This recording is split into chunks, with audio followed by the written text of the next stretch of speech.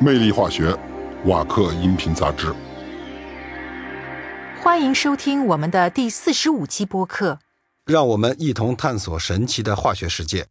在本期节目中，我们将前往新西兰，去了解瓦克的有机硅产品在未来供电系统中发挥的作用。随着德国将目光转向可替代能源，像是风能、太阳能等等，可再生能源变得越来越重要。而在其他地区，也有越来越多的能源来自可再生能源。但是，来自可再生能源的发电量完全受到天气条件的影响，造成了随之而来的一项挑战。因此，电网运营商必须对输电线路的状况一清二楚。具有远见卓识的行业精英们已经开始谈论智能电网。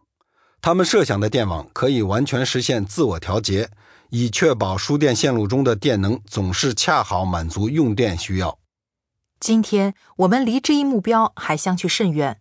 不过，尽管目前我们的电网还算不上十分智能，但也不是完全的愚笨。在高压电网开关站中，已经开始使用测量和传感器技术，从而不间断地提供最新信息，例如电压、电流或电力线频率等参数的最新数据。数字控制系统会对这些数据进行评估，如有必要，可自动启动开关操作，并将相关信息转发给控制室。控制室内的技术人员可采取进一步的控制和调节措施。与高压电网中的其他设备一样，这些测量仪表需要采取可靠的电绝缘保护。要完成这一项任务，电网运营商越来越倾向于采用有机硅复合空心绝缘子。我们可以将空心绝缘子想象成一根管子，管子外面套着一排环形伞群，看起来就像一圈圈的加强筋。这些伞群将绝缘子的两端彼此隔绝，从而阻止电流直接传导或者通过导电水层传导。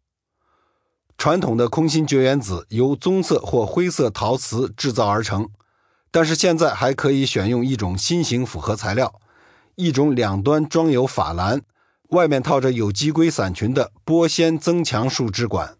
这种复合空心绝缘子的重量远比同类陶瓷产品更轻，由于材料柔韧，因此它在承受机械压力时几乎不会破裂。此外，有机硅表面还具有极高的增水性，从而确保复合空心绝缘子无需清洗，并且能够永久保持其绝缘特性。多年以来，这些有机硅复合空心绝缘子已经在输配电领域证明了自己的价值。然而，我们今天讨论的绝缘子还有更多值得一提的应用，那就是内置光缆。总部设在德国南部城市雷根斯堡的莱茵豪森电力复合材料有限责任公司是有机硅复合空心绝缘子生产领域的全球领导者。莱茵豪森的工程师的一个点子在于将绝缘子和测量信号传输结合起来。以前，光缆通过绝缘子串从测量头被引导至开关盒。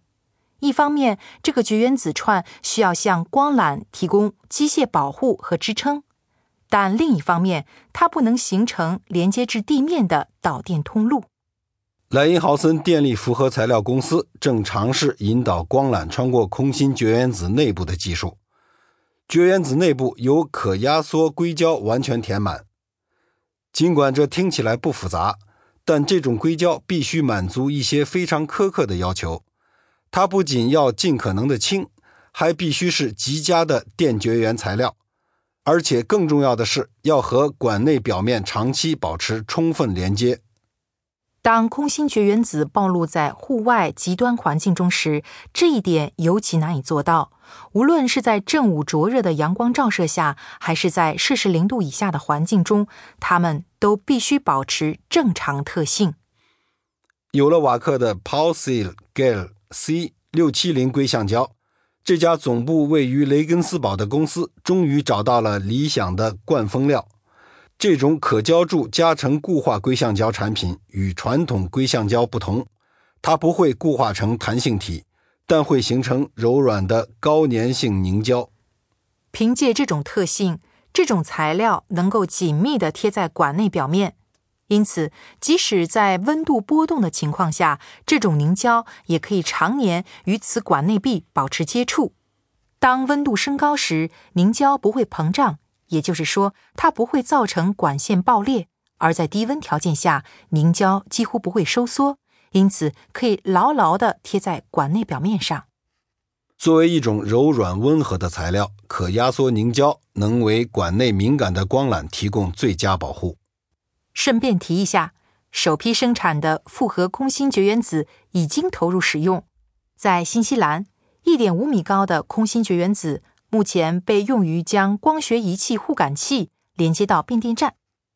本期魅力化学播客节目到此结束，更多内容可登录 www.waker.com 左划线 podcast。 下期节目见。Wacker, creating tomorrow's solutions.